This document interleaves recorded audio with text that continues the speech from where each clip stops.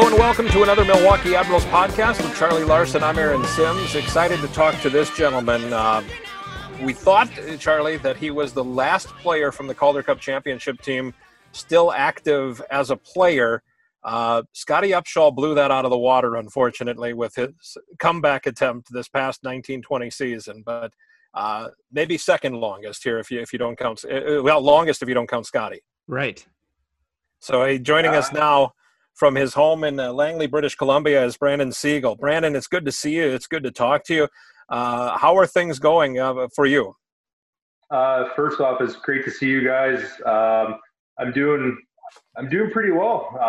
We're starting to lift a little some of the sanctions here in British Columbia, so getting out a little bit more, and the rinks are opening, and so I've been doing a lot of coaching, and it's nice to kind of get back to a little bit of normal. How hard was it? I'm sorry, go ahead, Charlie. I was going to say, who are you coaching? Just local minor teams or what? Yeah, so just basically, it's a spring hockey kind of team that I've been doing, but there's a bunch of different levels, and I've just been going out and helping out. And I since May 16th, when the rinks first opened, I've probably done 35 hours on the ice, so I've been out there, quite often. Quite a bit, nice. Huh?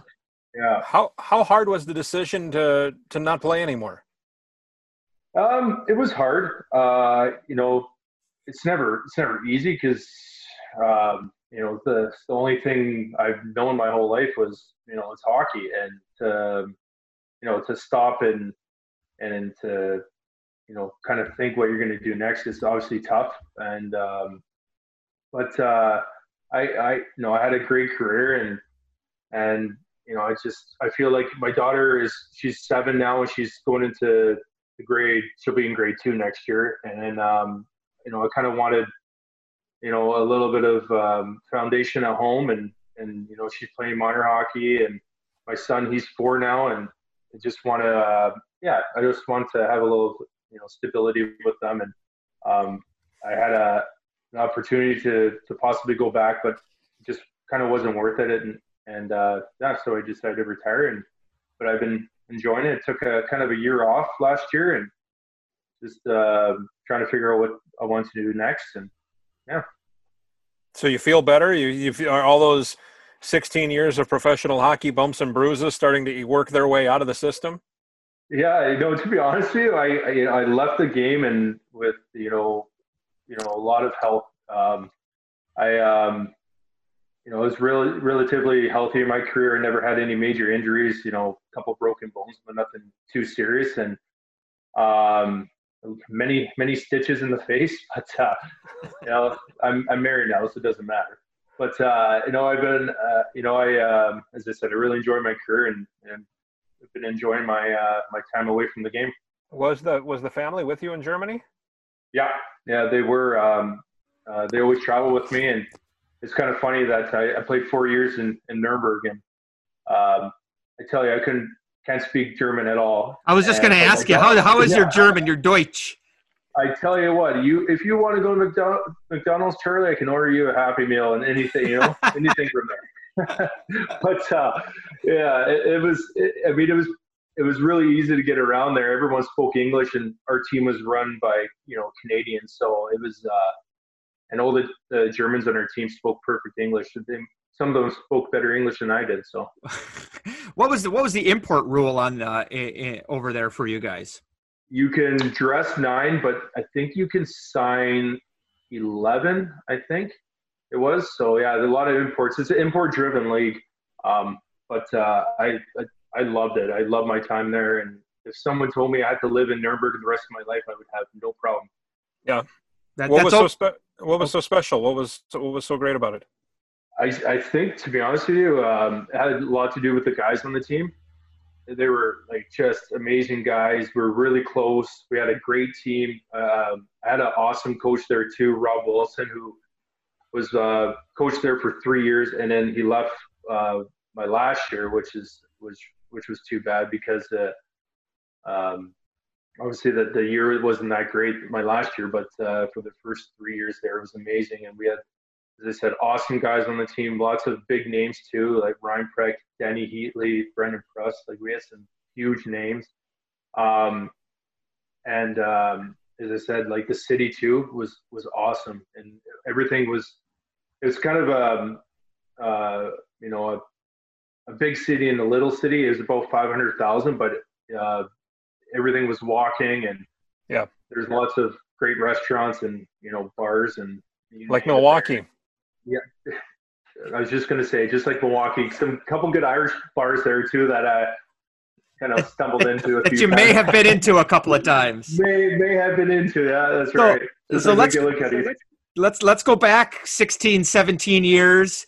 You're a Nashville draft pick, playing your overage year, right? And for Calgary, and you don't see this happen very often, where you signed in the middle of the season of the 03-04 season. What happened there that caused you to just say, "Hey, I think it's time to turn pro now," and join a pretty amazing team? But there had to have been something that wasn't there in the summertime that made you cause you to move in the middle of the season. Yeah, so I was really excited going into that year. I remember at the summer camp, I had a great summer camp, and Ray told my agent, he's like, "Look, if Brandon comes into shape at camp and has a really good camp, we'll talk contract." And so I came to camp like really prepared. Was in great shape, had a great camp. And then they asked me to go down to Milwaukee for camp, and I went down there, had a great camp. I remember going into Claude's office, and he's like, "I want you on the team. You made the team. You just need to figure out the contract situation." Yeah. So they weren't. They said they had no contracts available to sign me to an entry level. I think they offered me an American League deal at the time. Sure. And I mean, it wasn't worth it, So I went back to junior. I was devastated, though. I wanted to be there from the start. I felt like I deserved to be there. So it was tough. I had to go back to junior I was there for 2.5 months maybe. Yep. And had a great start to the season there. And then it was around Christmas time. I came back. I was actually back here in Vancouver for Christmas vacation. And my agent called me. He's like, "Hey, we're talking contracts right now. So just to let you know." So, and then 2 days later, I ended up signing my entry level deal. And then I packed up my stuff in Calgary, and then away I came to Milwaukee. And it's funny that you mentioned that, like, not too often it happens. There's one other guy that did that. His name was Mike Comrie, but instead of going to the American League, he kind of went to the show.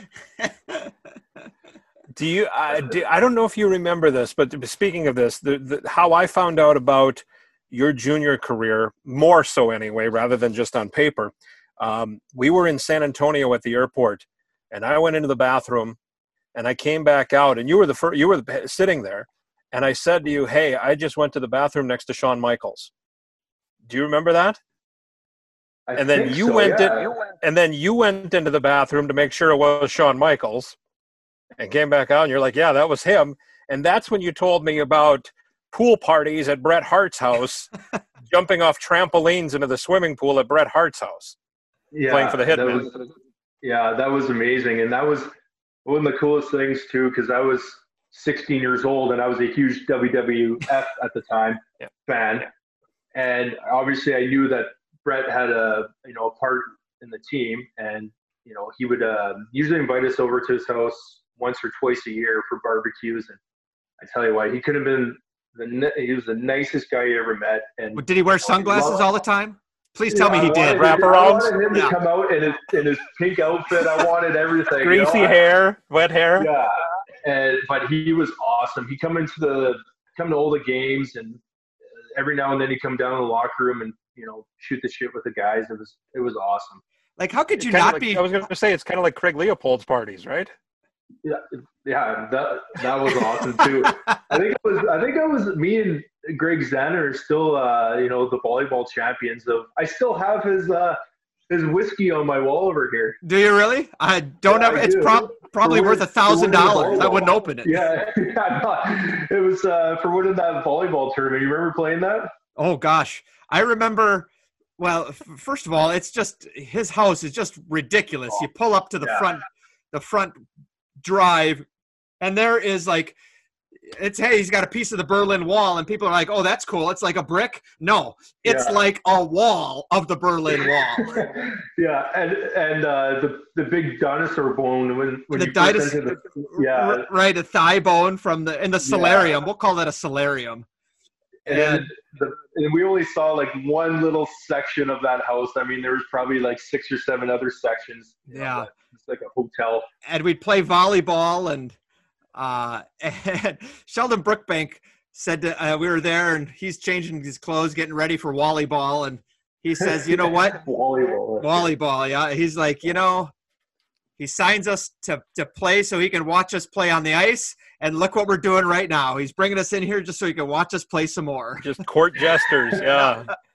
Here for my amusement. Yeah, that was great. And then after volleyball, just going for a swim in a big pool there. That was was it Rainforest Cafe designed it? And Nathan Lutz was just jumping off of everything he could, anywhere he could climb up and jump off of into the pool. He was doing it. He's like, I'm only going to be here one time. Let's go. Yeah. Exactly. I mean, it probably had to do with like the 18 Miller Lights we all drank too that night. Yeah, I mean, maybe, just maybe. Yeah, but you become a pro that year, and the team guys showed up a little late. Like Herkus signed a little late, and Brad Tiley signed a little late, but Gamache gets traded a little bit late. Traded in, yeah. But the team for the most part is established. So how do you make your mark when you come in? And was it an awkward situation coming in? You did have camp with most of the guys. And here's a question I have for you too. Do you know who the contract is that left that allowed you to sign? Because I don't. I have no idea. Yeah, you know what, Charlie? I have no idea on that.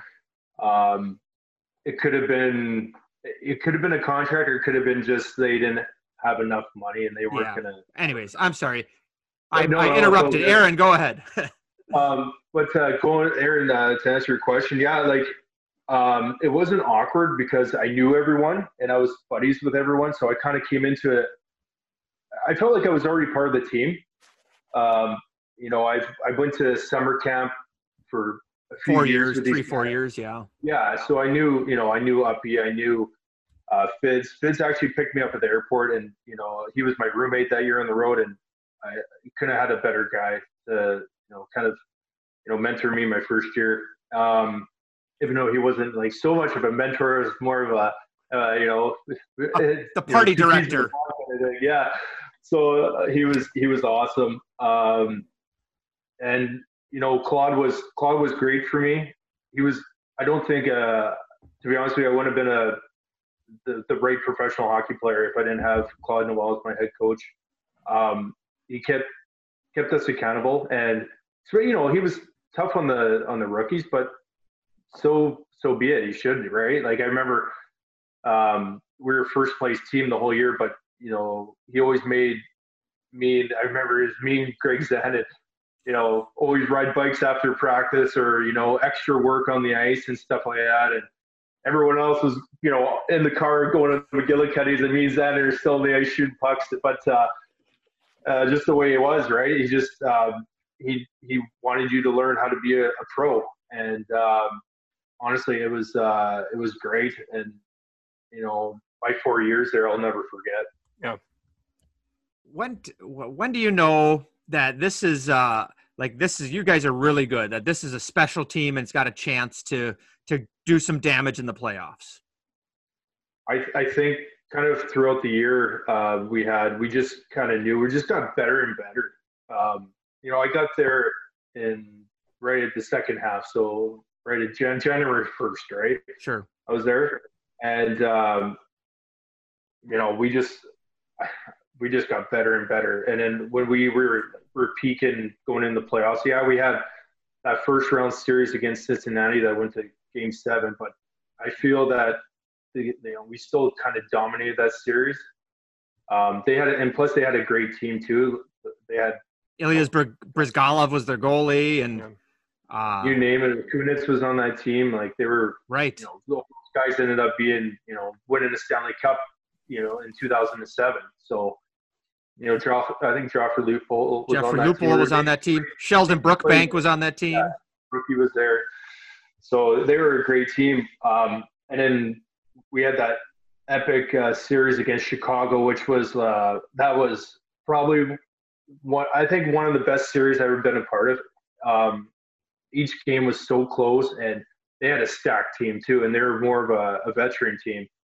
And that was like knock down, drag 'em out series. And I remember when Darcy scored, I was on the ice when Darcy scored in double overtime there. Yeah. And I just remember like chasing him down and throwing him against the glass, and it was unbelievable. That I was going to say real quick, Matthew Darche is a guy that we don't talk enough about. I mean, he's a guy who was kind of a journeyman, and it took him a long time before he became an NHL regular. But my goodness, was he a good player? Oh yeah, he was excellent. And I mean, look at his hockey career. I think he played 4 years of Canadian University, right. And to make it out of Canadian University is like next to impossible. There's him. I know there's Joel Ward, who was a stud too, and your teammate Bracken Kearns. Yeah, Kearnsy. Yeah, that's right. Like it's amazing. It's not common though. Like it's growing, but yeah, especially back then, it wasn't happening as much. Yeah, so it's amazing, to see that, and especially with Darcy too. Like he was in the minors for another like 6 years, and then he was 31 before he became kind of a regular. I feel, right. And obviously had a great career with Montreal and Tampa there. To end it, and he's a super smart guy, and that's why he's doing so well outside of hockey kind of thing. Yeah. He was part of the NHLPA, and he's really helped the league kind of go. A lot of people don't know this, but his brother played in the NFL. His brother was a long snapper in the NFL for the Seahawks when in 03-04, his only year in Milwaukee, his brother was in Seattle, and I know Seattle played Green Bay. He took a bunch of the boys up to Lambeau to see it. Yeah, that's awesome. And it was funny. Like I was when all the guys were talking after your last podcast, we kind of had a few messages, and I was kind of just told the story quickly about Darcy and how when I was at camp. So this is before I got sent back to Calgary, and I was his roommate, and I was nervous. Darcy was probably 28 maybe at the time, and he's not a real, like, he's a nice guy, but he's not a come slap you on the back, hey Siegs, nice to meet you, how you doing bro type of guy. Exactly, yeah. So it is our first time in the hotel. We're staying at can't remember the hotel in Milwaukee there that we always stayed at, but anyways, I'm his roommate, and Darcy was an older guy. I think he was married. He had just had a kid, so he wanted to get some sleep, and he turns off the TV at 9 at night. And back then, when I was 20, I didn't have any, my cell phone didn't have any internet or anything like that. So I remember the sun was still out, and he's sleeping, and he turned off the TV, and I'm just a rookie, so I just sat there staring at the wall until midnight, 1 o'clock, just. Oh, am I going to fall asleep here? Or, like, I was debating just like going to get some food, or that's funny. That's awesome. That's hilarious. Yeah. Your role. Yeah, no, you exactly. And yeah. Absolutely. I hope you remembered that when you were a veteran and you had a rookie for a roommate, that you weren't turning the TV off at 9 o'clock at night.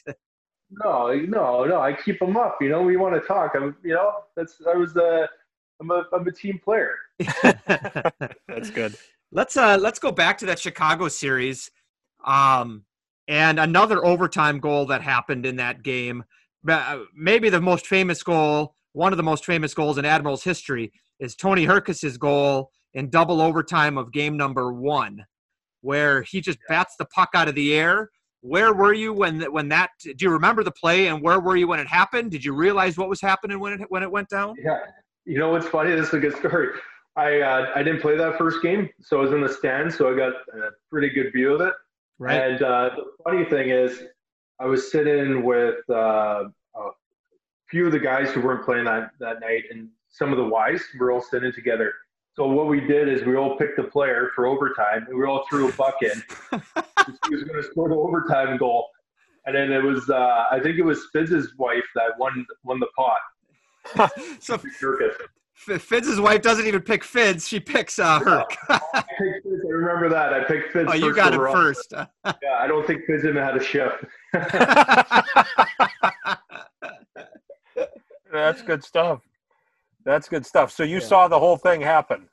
Oh yeah, it was amazing. I mean, Hercus, he was 38 at the time, and he was probably the best player on the ice easily.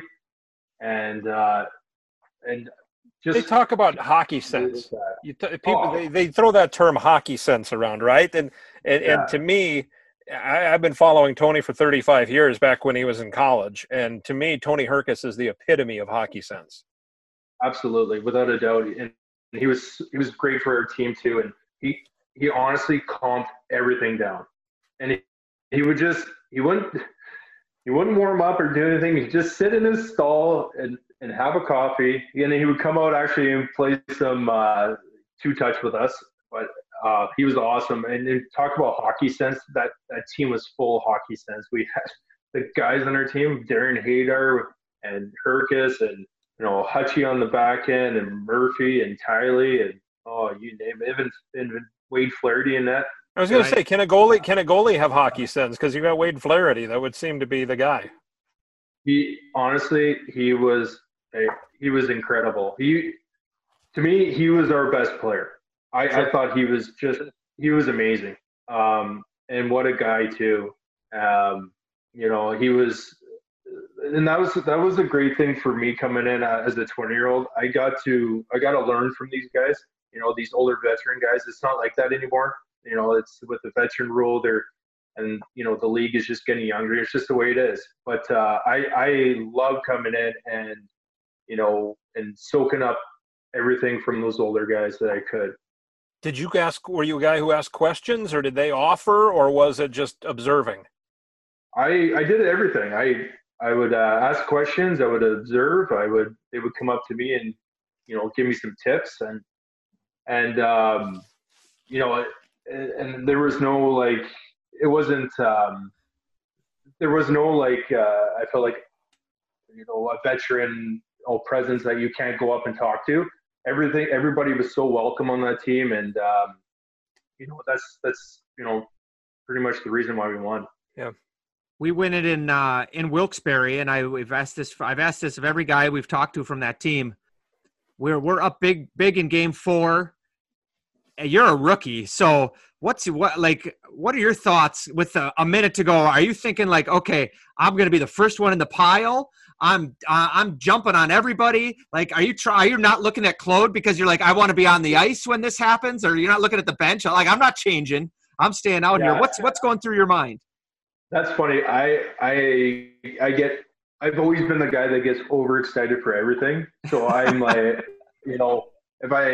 if we score a big goal, I'm so pumped. I love it. We score overtime goal, I'm first off the bench. I'm running to that pile. And if you watch the game 4 there at the end, I'm one of the first guys jumping on flats. You sure are. I was pumped. I remember when I think Darcy scored that overtime goal in game 1, that tip-in. I'm pretty sure that I was the first guy, and I was on the bench. I was the first guy to grab to get to him. I was off the bench to get to him, off the bench, hugging him before anybody on the ice was there. So, I mean, it was incredible. To score a goal in game 4 there too was unbelievable. And you're going back to it, looking at the clock, you're hoping, you're just hurry up and let's get this going here, right? And right. Unbelievable experience. How about the celebration? What do you remember from the celebration? In the locker, I just remember the champagne just flying everywhere, and that was the finest champagne that you could get at a pharmacy, right? You knew that? Yeah, probably. Yeah. I remember Ray Schultz took a shower in all his gear because the championship. Because why not? Why not? So I was dying laughing at that. And then the huge party at that, like, just that little dive restaurant next to the hotel. And it was like a Bennigan's or something, right? Like, I think it was a Bennigan's. I think you're right. I was going to go and geez, Bennigan's. Yeah, I think you're right. And it was quite the party. And I just remember the next day driving to the airport, and the beers are flying on the drive to the airport. And I just remember Hutchie was the absolute star that next day in the flight on the way home. And I can see that for sure. Yeah, he was number one star. Like you talk about a guy with like the driest sense of humor you'll ever meet. But like when he got rolling, he was hilarious. Like he had everybody dying. Yeah, he could be one of the funniest guys I ever met. And I got lucky. I was lucky enough to play with him again, and when I played in the KHL with him. So. Oh, you did? Okay. Yeah. So he was, again, awesome people, great family, and it sucks that it's just a way of life that you kind of disconnect. But I mean, just like you guys, I was just talking with you guys. It's like we never left. I saw you last week at McGillicuddy's having a Miller Lite. Yeah, that's sort of what it feels like, right? It's an unbelievable season for you. It's a hell of a start to your career. You talk about the disappointment of not having a contract to winning a championship as a rookie. That's flat out unbelievable. That can spoil a kid. No, seriously. And the funny thing is, like, everyone says, well, it's going to be, hard to get back there. You might not ever get back. And then 2 years later, we went back again. And almost won it again against Hershey there. And technically during the lockout year, we had a chance as well. Yeah, I think that the team the next year might even have been a more talented team. I mean, strictly because you had Jordan Tutus comes down to play. You had Dan Hamhuis come down to play. Ryan Suter, yeah. Ryan Suter was a rookie on that team. So, like, you had, but the whole league was stacked. Jason Spezza was playing, and so the whole team was stacked. But how do you come into that year? It's your first full year, but you have no chance to make it in the NHL. So, like, what's your thought process? What's going through your head, especially early on? Yeah, it was interesting. I think it was on my way to, or almost on my way to going to camp in Nashville, and then they canceled the season. So I went, straight to Milwaukee, and I knew it was going to be kind of a tough year just because we were carrying 15 forwards that year, and I was still one of the young guys in the team. I think I was still the youngest on the team. Right. So yeah, that was a kind of a tough year for me. Because you got sent down. You had to go to Rockford. I ended up getting sent down and played in Rock Vegas, which in the U-Haul. Probably the best thing for me because I got to play down there, and I actually had a hell of a lot of fun. But it prepared me for like the next year, taking a bigger role with the team. The next 2 years after that, I took a bigger role with Milwaukee, I mean, the lockout was kind of, it was kind of disappointing, obviously, for everyone, and because it pushed so much down, and people weren't playing the way they thought they were, and obviously for myself, it was a tough year. But it bounces back the next season, and as you said, it ended up in the finals again against Hershey. That season, I look at that team, and you had a new guy in goal in Pekka Rinne. You had your defensemen are Shea Weber, Kevin Klein, Greg Zanin, Sheldon Brookbank. I mean, it's just Rick Barry won a Stanley Cup. I mean, it's just ridiculous how much talent was on that team. It was unbelievable team. And we were tough too, super tough team. We had TJ Reynolds on that team as well. Yeah. TJ and Jeremy Yablonsky. And Yabo was there too.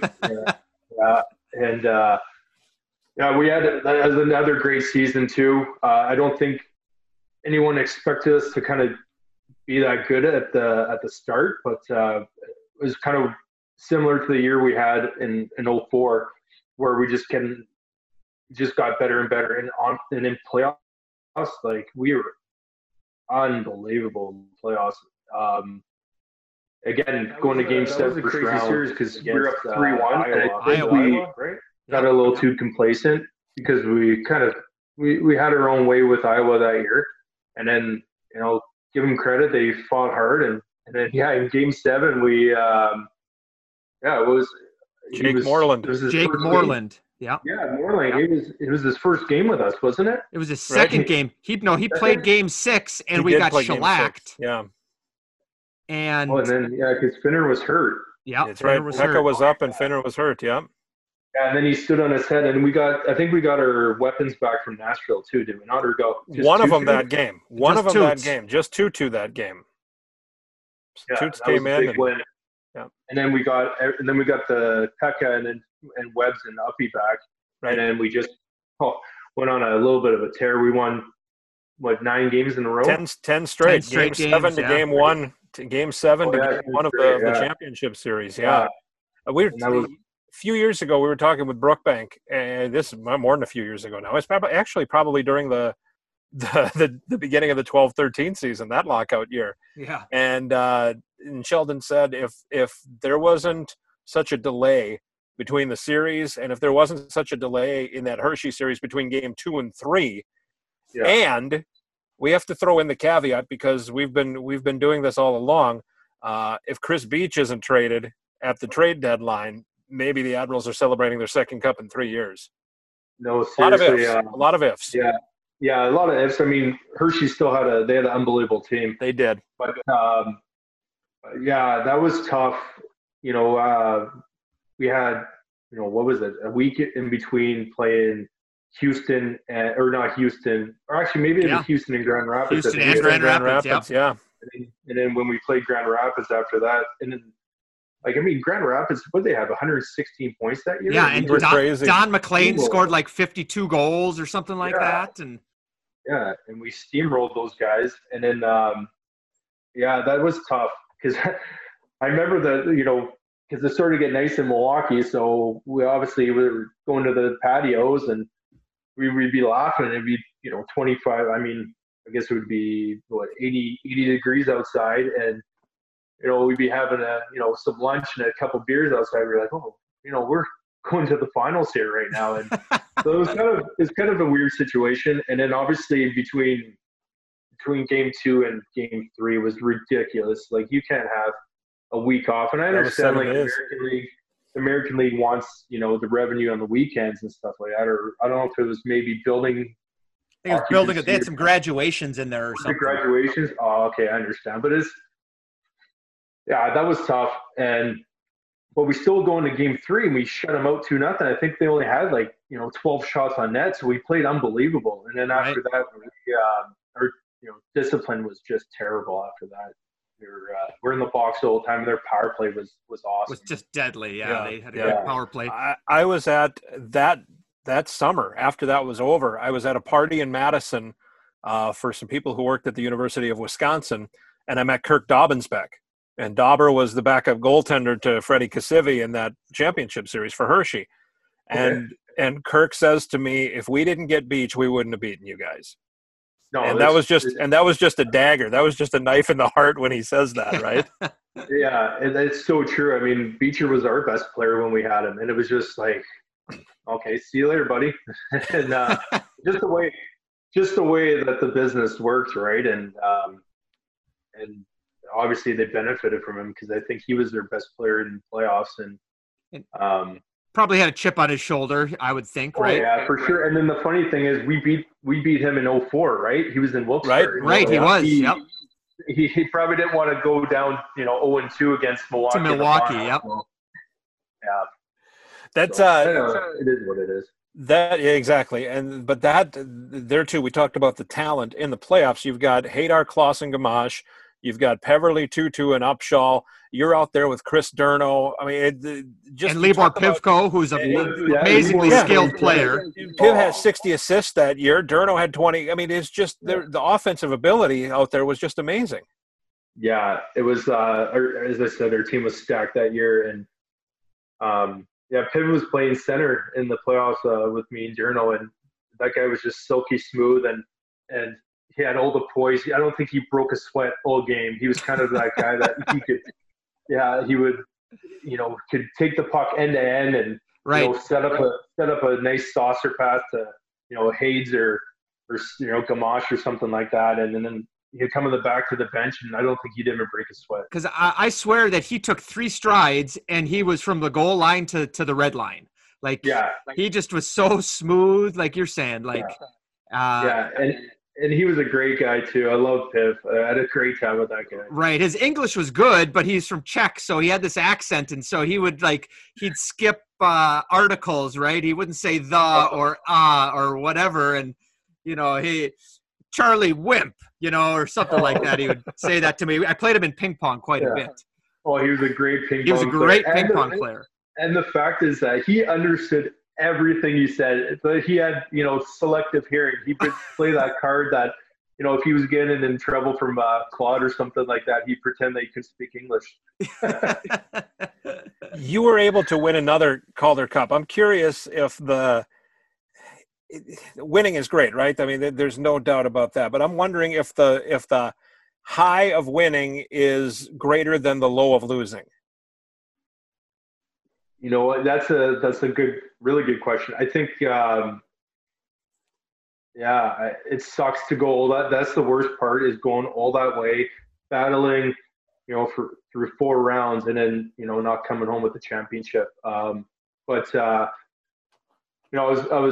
fortunate enough to win 2 of them, and I tell you what, there's not a better feeling in the world winning a championship. I mean, we're talking about it right now. We've skipped quite a bit of time in your career, but we're here. Let's talk about that team. The longest winning streak in American Hockey League history. I can't remember if it's the longest winning streak in pro hockey history or not.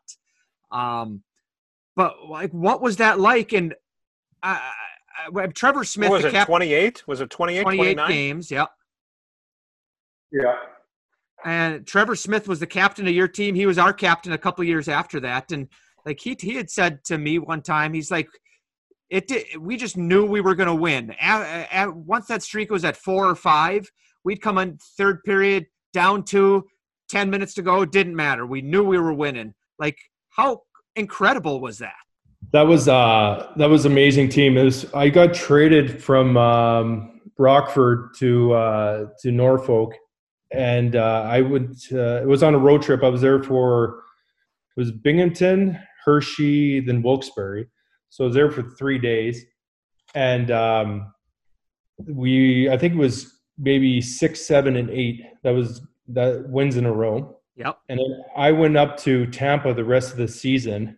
Oh, you did? Yeah. And then I came back for playoffs, and they were still on the streak. But you guys lost the first game of the playoffs, right? We won the first game, lost game the 2. Second game. Okay. Yeah, lost the second game. But I feel we needed to lose anyway. It was just like, it was kind of in our heads, and we need to refocus for playoffs kind of thing. So right. We needed to lose just to be like, okay, we're not worried about the streak anymore. Now it's about playoffs. Let's get going. That's John Cooper's team, right? John Cooper coaching? Yeah, and I tell you what, I've been lucky. I've had some amazing coaches in my career, and he's right up there. Well, I was going to say, you won with Claude and you won with John Cooper. I'm curious what the similarities are between those two. And they're different points in your career, mind you, when you're dealing with this.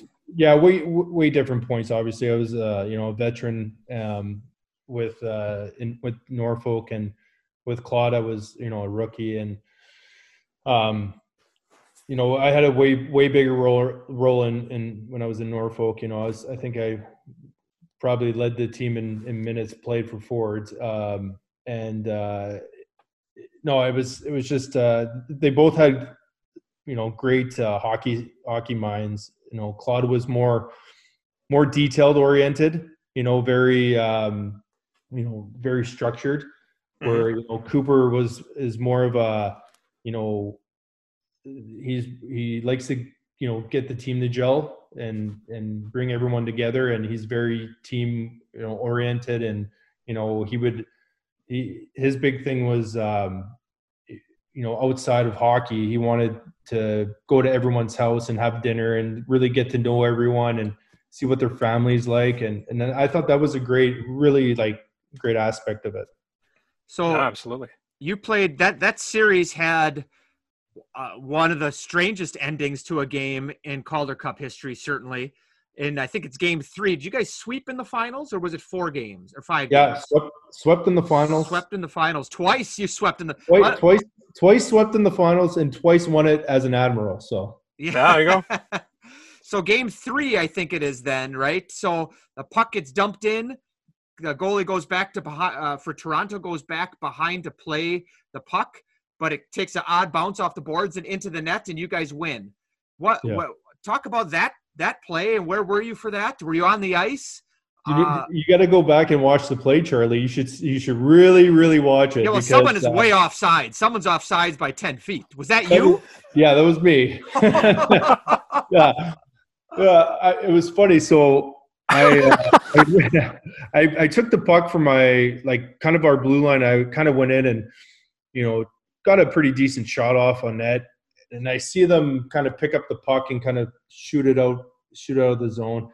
So I'm kind of turning around, kind of trying to get out of the zone and kind of go back to the bench for line change. Are you on the bench side? I think the puck gets dumped on the far side. Oh yeah, so I was kind of curling. So I had my back kind of to the play, but I was way offside. Oh yeah. But I was just going back to the bench for a line change, thinking that he was just dumping in, which he really was. Mike Koska. And all of a sudden I'm skating back to the bench, and then I just see everyone hop off the bench and start skating. I'm like, what's going on here? What just happened? Scored, yeah. And then it wasn't until I saw the replay. And then it wasn't until the next day where I realized I was way offside. I had no clue what was going on. So, but it was kind of, I always say that it was meant to be. Like we deserved to win that game and win that series. We worked so hard, and we're such a dominant team too. And as I said, we were really close, just like the team was in Milwaukee as well. Is it apples and oranges? I mean, it's hard. Is it easy to choose differences and which is better and all of that? I mean, or is it more satisfying the longer you play, and the fact that you realize that it's not as easy as it was your rookie year, perhaps?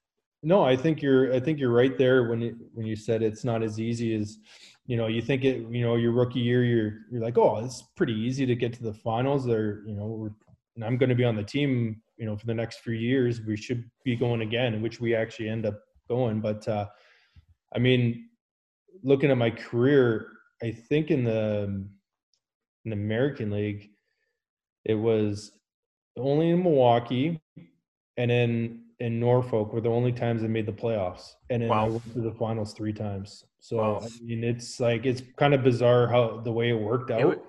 It was all or nothing for you practically, huh? Yeah, seriously. I mean, hey, why not? I think a lot of people. I'm not going to waste my time in the first round, right? So you're in Milwaukee again for 06-07, and that was such a transition year. So many of the guys came in 02, right? Hadar and guys like that, and all the contracts were up. Those entry level deals are gone. So many guys have moved on. So it was such a strange. I mean, yes, you were there. Rich Peverly was there. Cal O'Reilly came in. Pekka was hurt for the first half of the season. Yeah. It was it was a different vibe around the team, wasn't it? Yeah, it was different. And again, we weren't nobody had us penciled in to kind of do anything that year. And we worked so hard that year, and I think we put up 92 points that season. Yeah. So we had a hell of a year, and obviously it was tough to go up against Chicago, who they were stacked. Yeah, they were stacked that year. But I mean, we still had we lost 4 straight, but we still had a pretty good first round against them. I think every game was 1-goal game, and maybe an overtime goal. Yeah. So I mean. It just because it was 4 straight, it doesn't mean it wasn't a battle, right? It was. Right. I really enjoyed it. was tough, like leaving Milwaukee. I had, I loved it. I kind of grew up there, and we had, as I said, we had awesome teams and great people on the teams, and but obviously, you need to move on, right? But I still, really hold Milwaukee close to my heart. If I'm not mistaken, that whole season it was you, Bracken Kearns, and Kelsey Wilson, right? I mean, that was the trio all season long. Yeah, right from day one, right from the beginning. Yeah. And Claude never broke us up, and I think he loved us. He relied on us, and in situations. I remember we would go out there for important face-offs in our own zone. We're obviously more of a check-in line than anything, but we worked hard, and we just battled every night. Yeah. So you played a lot of games in the minors before you made it to the NHL, right? Yeah. How was that for you? And what did you need? What was the barrier for you? What did you need to improve to go from minor league player, very good minor league player, to a guy who's plays 50 games in the NHL in a season? I just think I need to find my end. I needed to, kind of keep improving and work on all facets of my game, and I did that. And I think it's amazing that a lot of times in hockey, it's all about timing too. And I'm sure you guys heard that many times, throughout the season. And it just kind of worked out. I had an excellent year in Norfolk that year, and made the All-Star game. And I just think finally getting my chance in Tampa there. And then the following year with LA, I had a great camp, and I think I was down till November, and then I was up the rest of the year. So it was pretty special. Go back to the year before when you get the call from Tampa Bay. Who was your coach in Norfolk that year, and who told you were going up? What was that experience like for you? Yeah, and talk about your first NHL game. Yeah, that was it was pretty special. Darren Rumble was a head coach, and then Alan May was the assistant coach.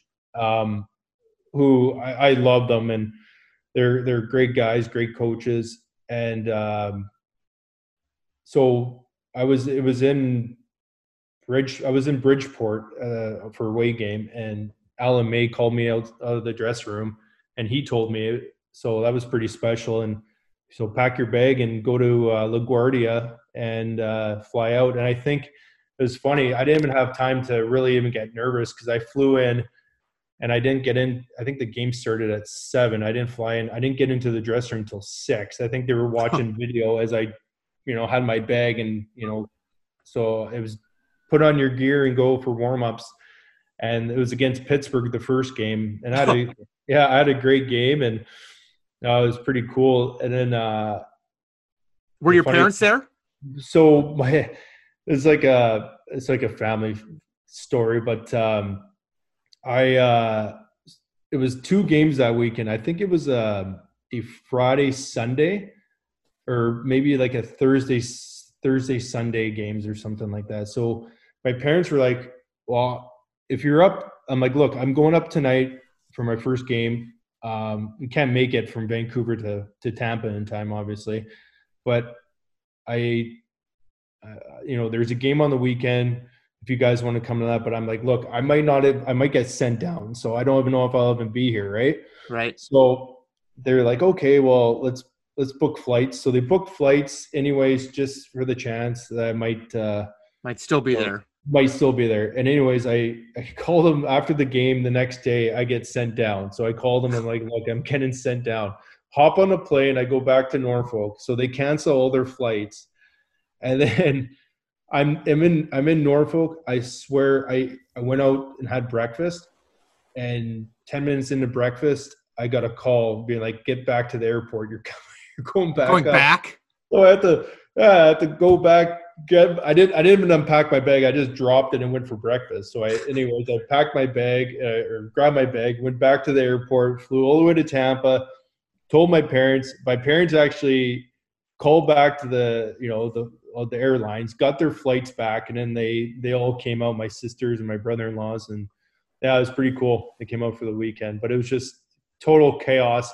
If you had my parents on here, and they would tell you the whole story, and I guess it was just an absolute shit show. I'm sure it sounds like it. I can't imagine. It sounds like it for sure, but worth it for them, I can imagine. For sure. No, it was definitely worth it, and it was a great time. Went out for a nice dinner after the game, and then I ended up getting sent down again after that game. Yeah, so they were still in Tampa for another like day or two, and then I got sent down. Well, out of all the places that they've got to go to see you make your NHL debut, flying down to Tampa, it's okay, right? Yeah, I mean, beautiful city. You can't go wrong with Florida, but it's just kind of a hike coming from Vancouver. Oh, yeah. I'm it sure. couldn't be any further, right? Miami would have been the only one further. That's exactly it. You scored the next season then. You signed with LA, right?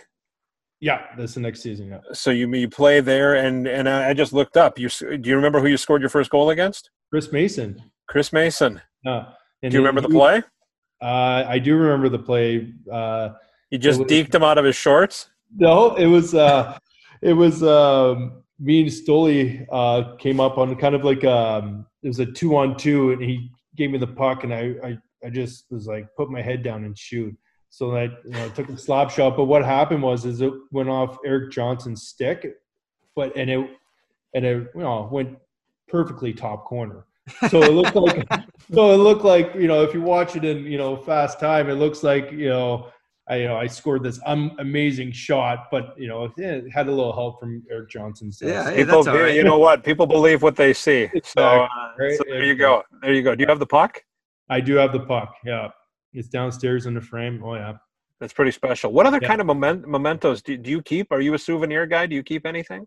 You know what? I wish I do you get sticks signed by teams at the end of seasons or anything like that? Do you have either of your Calder Cup jerseys? Yeah, I definitely have those. I wish I got my Milwaukee one. I wish I got that autographed by the whole team, which I did when I was in Norfolk. I remembered to, get that old autograph from the team. So that was pretty special. I had a couple sticks from some of my teammates. I have a Shea Weber stick from when we played together in Milwaukee. That was pretty cool because we were pretty good buddies back then. And I wish I got more though from all the teammates that I played with. I played with some amazing players, some legends, and some Hall of Famers. And I wish I, just was like, hey, can I get something autographed? But I wish I did that. But maybe if I see him again, then I ask him. Wasn't it Dean Evison had said that he was facing off with Gretzky or something, and he asked Gretzky for a stick for his kid after the game or something like that? I never heard that before. I think that's how the story went, and of course he got one, right? That when he got back to the locker room, there was a stick waiting for him. So that's pretty sweet. I wish I did that. I just was I don't know, maybe too nervous to ask anybody. Well, you get in the moment, right? Yeah, I get it. Yeah, so I get it. When you think back about Milwaukee and your time there, obviously it's a long time ago, but what comes to mind outside of the hockey? Like, what was what were your favorite things to do? What kind of memories do you have when someone says Milwaukee? What's the first thing that comes to your mind? To be honest with you, I always call it the hidden gem. It literally is. Everyone's like, "Oh, Milwaukee! Like, what's that like?" I'm like, honestly, it's probably one of the best cities I've ever lived in. I loved it, and I think it obviously helped that our team was so good and was so close. Even guys like yourself, Aaron and Charlie. Like I loved having beers with you guys and going for lunch or something like that. And we were all very close together. Like Aaron, you came halfway through the year when poor Schulte passed away there, and you did an amazing job. And but we were always kind of, the whole organization was really close. So and just the city itself was so much fun. And that little street called Water Street, that was I frequent quite often, and a lot of fun. A lot of great memories. That Darren Hadar's dog is named Gilly for a reason, right? Well, yeah. Well, that's where he met his Sarah. wife. Yeah, he met Sarah. She was a waitress she was going to school at MSOE and was waitressing there.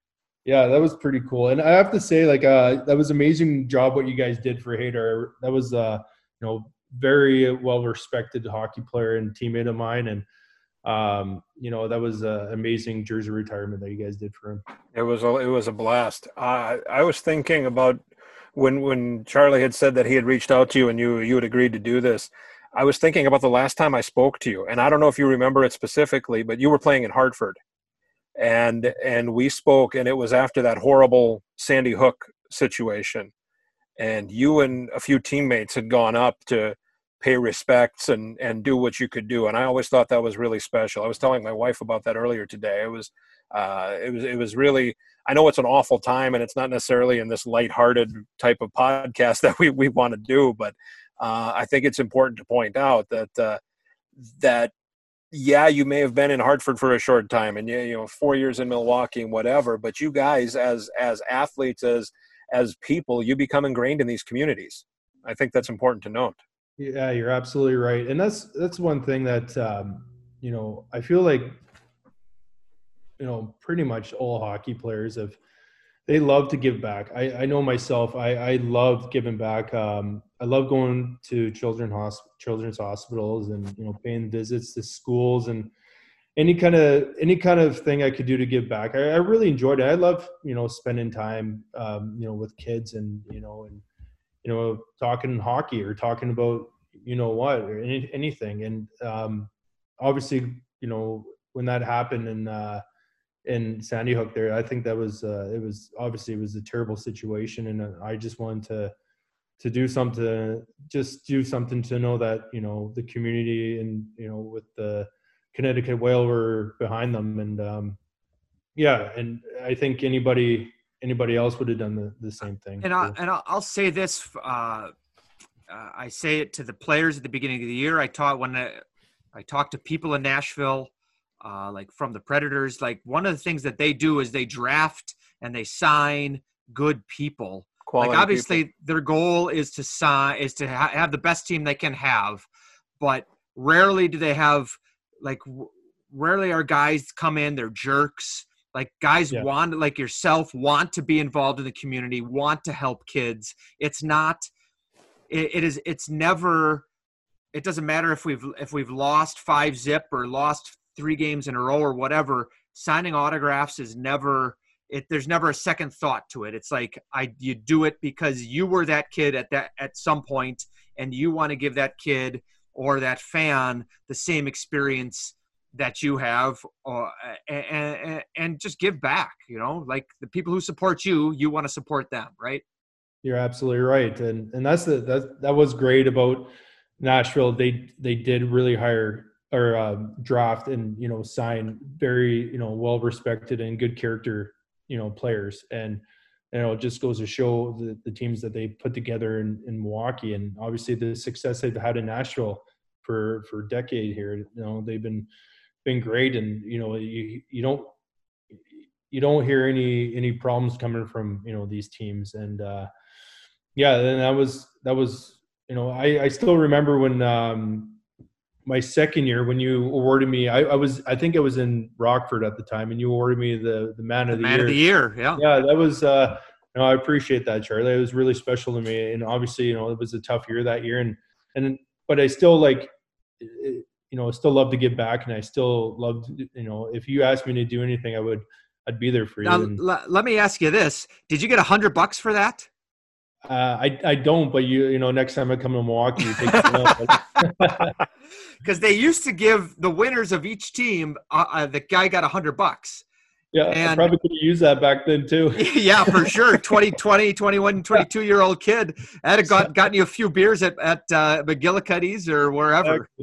Yeah, 100%. But I can't remember when they stopped doing that. It must have been, you might have been the first year that they didn't do it, to be honest. Of course, yeah. Or maybe you just gave me the trophy and you guys. And I forgot to give that money to you. And all of a sudden, 17 years later, you're telling me that there's $100 waiting for me.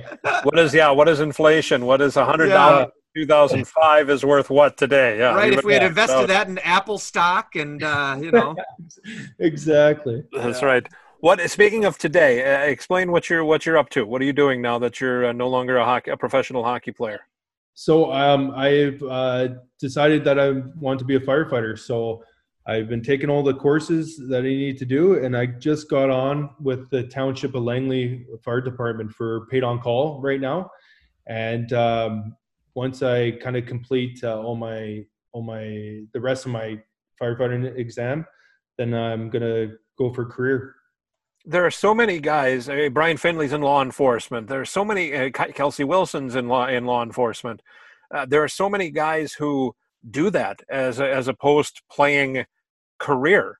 Is it and I'm always curious, and I think I know the answer, but the camaraderie, the teamwork, all of that stuff, it kind of still has that locker room team type of feel, right? Yeah, I think that had a lot to do with that decision as well. It's a locker room mentality in a way. It's very team oriented, right? You got to be a team player. You're all pulling the same way. Yeah. It's a support thing, right? Right. And when I was a kid, I always wanted to be a firefighter. I always wanted to play in the NHL, and then I always wanted to be a firefighter at the same time. So I was like, if I wasn't a hockey player, I would have been a firefighter. So, and then, I'm, lucky enough to kind of be able to do both here, playing the NHL and now trying to start my firefighting career. And I've been enjoying it. I love the training. I love all the captains and all the firefighters that have been training me have been, nothing but unbelievable. So really enjoying it, and then hopefully going career. But I've also been doing a lot of coaching too. So I'm still got, my hands in hockey and, doing a lot of, kids lessons and stuff like that. So you ever get a kid who's like, I'm Brandon Siegel, I played, pro, and they're like, who are you? I never heard of you. And you're like, hey, listen, kid, I played over 100 games in the NHL.